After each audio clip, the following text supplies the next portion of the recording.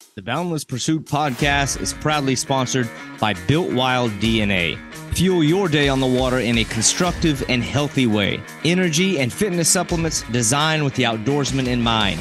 Get your physicality in line with your mentality and maximize your time on the water. Use promo code Boundless Pursuit for 10% off of your next order at BuiltWildDNA.com.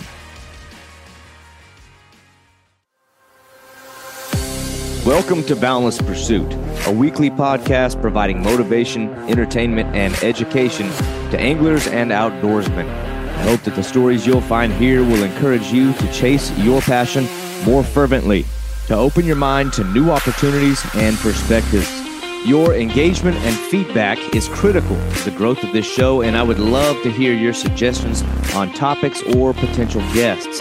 You can reach me at boundlesspursuitfishing@gmail.com or at my website, www.boundless-pursuit.com.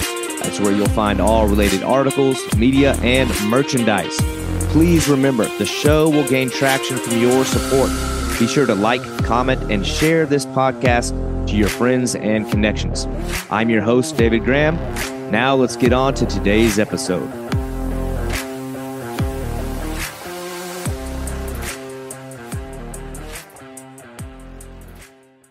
All right, so first time doing something like this. Obviously, if you've listened to any of these episodes, you know, normally I've got a guest on the show to expand on their interest and their experiences, but today I'm going to expand a little on my own. Now, this was pre-recorded, but I had to do this because I just wanted to capture some thoughts beforehand, because at the time of this podcast release, I should be somewhere in the middle of the Amazon rainforest on remote stretches of the Essequibo River. And I'm probably doing a lot of this for myself, almost like some sort of audio journal entry. But at the same time, I think it's going to give maybe a quick glimpse into my mindset, my background as an angler. But I also think that I may speak for a lot of people who probably come from the same line of thought, or maybe in the same place, just mentally in their journey as an angler or outdoorsman. Right now, just on the cusp of such a trip. And, you know, there's just so many thoughts and emotions swirling for me right now, just at the thought of being on the cusp of such a trip. You just have to understand my background and development as an angler, an outdoorsman, and just as a man. This trip for me, more than any other on the face of the earth, has been so critical to my interest in the outdoors. And for me, it was images of the Amazon rainforest that first sparked an interest in the outdoors so many years ago. And in those images, that like seed was sown into my conscience and stayed as a brewing interest and a fascination for my entire life. Just the thought of the Amazon. I mean, it's an environment and an experience that I think transcends just fishing for me. It's one where my interest in the outdoors was really spawned, I think. And every venture that I've had into the wilderness, I believe, was just an attempt, maybe subconsciously, to simulate that experience or to get as close to it as I could. And I think I was always sort of knowing that one day I would try to get there. Or maybe I should say here, because again, as I speak or as you listen to this, I am presently living this dream. I'm there. And my whole agenda as an angler, or my real focus, is seeking opportunities to feel small. And as weird as it might sound, I think somewhere in my why for fishing, you know, people will ask me, why do you like fishing? I don't even know how to answer it. But I think somewhere in there, my agenda as an angler, or my real focus, is seeking opportunities to feel small, as crazy as that sounds. To feel like a kid, like I'm little or I'm insignificant. I want so deeply and desperately to stand before something awe-inspiring and unique. And for me, natural wonders really generate that more than anything else. So for one, I want to bury my feet in the soil of the Amazon forest. Get that dirt between my toes, under my nails. as a way to finally answer that call, but also just as an angler. It's my first step outside of the confines of the continental U.S. It's my first time abroad. So I look at it sort of like a measuring point or a battleground to really take what I've learned all these years and stack it against some really sensational fish. I have always felt a greater sense of value in my fishing experiences when I ventured further away from home, where I went beyond the confines of my own familiarity, somewhere that I can and will be proven wrong, humbled, and forced into introspect. I need to always be circling the rim of failure, as crazy as that might sound. I have to constantly remind myself that I'm not there. I've got more to learn. And for me, those are just the places to reset and be reminded of the need to keep learning and developing. I love my home waters, and the familiar settings of local waters. But to me, they've just been a springboard into the unfamiliar and into those places further away from home. I appreciate what my home waters represent to me just as a foundational building block to greater endeavors and ventures further out. That, to me, is what home waters represent. And I feel very, very deeply that we're called to do this as men. It's part of the fabric of our DNA and our instinct to leave home and wander. And it's sad to me when I see those who have suppressed that voice and deprived themselves the opportunity to get away. And a lot of times it's like we put these limitations on us that are entirely self-imposed, either by way of our own physical incapability and piss-poor health, or financial barriers that have been essentially placed by a culmination of bad life decisions or an inability to cut costs and wasteful lifestyles. And I say this because I myself have limited myself from making this kind of trip much earlier than now, but I'm here now. I'm here. And as far as the trip itself, just from an angling standpoint, I never wanted to let the cat out of the bag too soon and get talking about this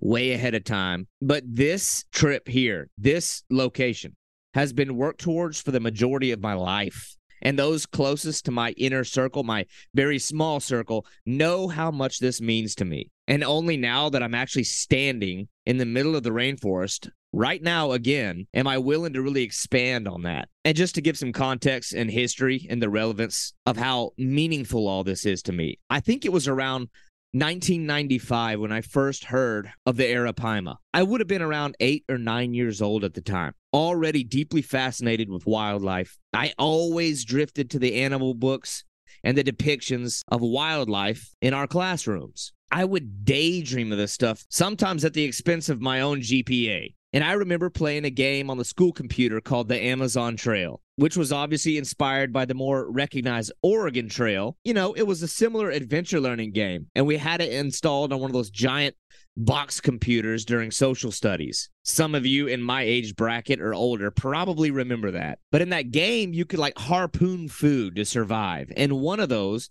was the pirarucu, otherwise known as the Arapaima. There was just enough left to the imagination at the sight of those, terribly pixelated animations that I looked into it a little bit further. And an animal like that, a fish like that, really speaks to the imagination of anyone, I think, with a soul, upwards of 9 feet long, hundreds of pounds, a dragon-esque cross between a reptile and a fish. What an animal. And for a kid like me, and where my fascinations lied, it was enough to keep me up at night. But you think of the Amazon experience just as a whole. The birds, the reptiles, the amphibians, the plants, incredible, colorful biodiversity, the most pristine wilderness on the face of the earth. I think most kids at some stage of their life get excited at the sight of animals. But for many, unfortunate as it is, I think that fascination kind of gradually fades away, or that interest gets buried and covered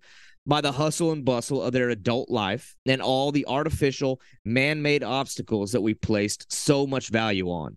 Societal status makers, big buildings, houses, cars, food, man-made luxury comforts that separate us further and further from the way that the earth looked when it was first set into motion in the day of creation. And so deeply down inside of the fibers of who I am, all I want to do is get closer to the way that things look when God said, "Let there be light." To stand in Earth's hills and valleys, to me, is standing in the proverbial dermal ridges of God's own fingerprints. That's what this means to me. I just personally, on a core level, feel a much deeper spiritual connection to everything when I'm further and further away from the man-made and from the artificial, when I get closer to the way things looked in the beginning. I hope that makes this make sense a little bit. And surely I'm not only speaking for myself. I imagine a lot of people share the same sentiment. And for me, I owe my interest in fishing heavily to my brothers.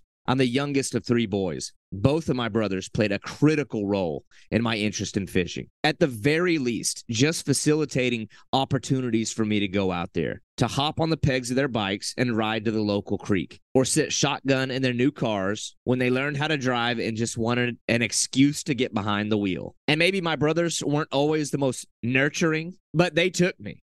They put me out there. And sometimes, even if I didn't want to, they didn't exactly let it be an option. Or if it was an option, it was between that or getting my ass kicked. And so what makes this trip a little more special is that I'm being joined on this trip by my brother, Matt. And so having him there is really meaningful to me. It's kind of like coming full circle with a lot of things in a way. Back where my interest in the outdoors was piqued and yet facilitated by an older brother that was willing to let his little brother tag along. And while Travis, my oldest brother, may not be along for this ride, I really think that our experiences chasing alligator gar all those years may have been some of the best training and preparation I could have asked for. Now, Travis was always the best fishing partner that I had in those early adventures. 100% willing and down to adventure, optimistic to a fault. And I'm sure that he and I will share the water again in future trips. That's for sure. But that's just where I'm at today as an angler. I use fishing today merely as an excuse to immerse myself in those natural things without being totally unfocused or completely without task. The task now is just taking a lifetime of angling experience and passion and putting it towards a host of unique fishing targets: the peacock bass, the payara, various species of catfish, some of which can grow twice my own size or more.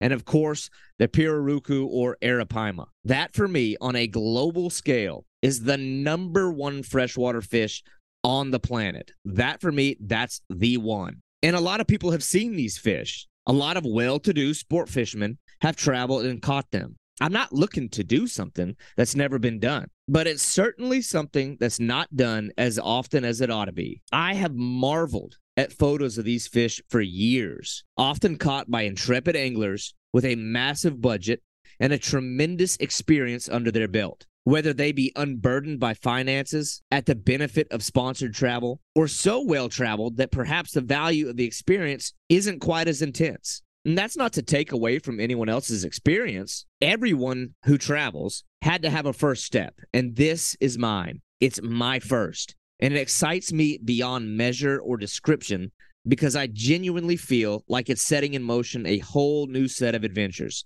It's like a rebirth, like starting all over again. And I've benefited from experience and ambition in the United States for some amazing fish: alligator gar, white sturgeon, Gulf sturgeon, tarpon, sharks, Goliath grouper, just big game species, countless unique fish species and experiences, but always knowing that I needed to stay humble, small, and proactive in searching for new opportunities to feel small and free of a ceiling. I think, to me, one of the great mysteries of fishing is, why do anglers self-impose limitations? Why do they get to certain rungs of a ladder and assume it stops there, to settle on trout, bass, snook, whatever? Why are we settling? There's just no telling how this thing goes. But again, that's sort of speaking judgment over other people, but that's just not me. This to me is like an endless adventure. There's no final destination in fishing. There's just, you get to the next level and you just continue to look up.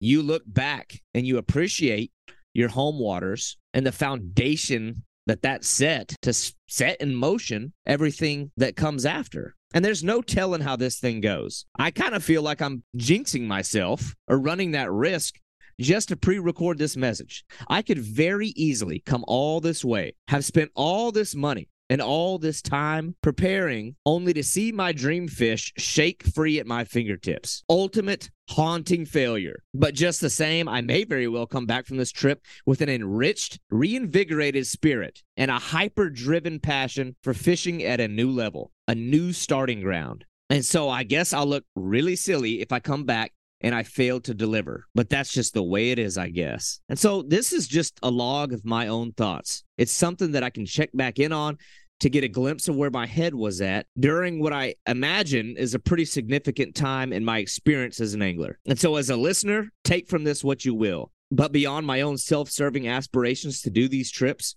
I'd really love to signal some sort of rallying call to other anglers that are out there to take aim at similar opportunities, to get uncomfortable, and to do something big or just different. So anyway, I thank you for listening. Those that have been listening to the Boundless Pursuit podcast, I do intend to record something similar about the trip itself once I return for sure, a recap. And so, of course, there's going to be photos. I imagine I'll do a blog over at the website just to put some thoughts and stuff on paper.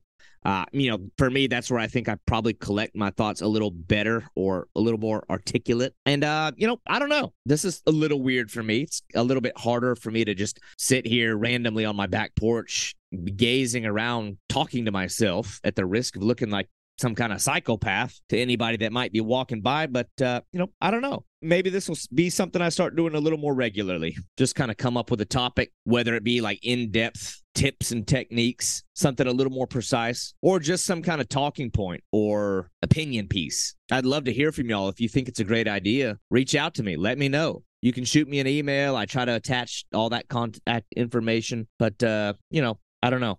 It's maybe something I start doing a little more often. Sometimes it's hard to find guests and get that commitment, but I can always come out here on my back porch and just ramble for a while if anybody's willing to listen. Again, though, thank you for listening, and you'll be receiving the updates very, very soon. Thank you for listening to Boundless Pursuit. Tune in each week as we bring stories and insight from uniquely talented anglers and outdoorsmen. And if you enjoyed this show, I want to hear from you. Be sure to leave a 5-star review, as this is going to drive the growth and exposure of this show. And if you have feedback or guest suggestions, I would love to hear from you. And you can reach me at boundlesspursuitfishing@gmail.com. For all other collections of media and contact information, please visit www.boundless-pursuit.com.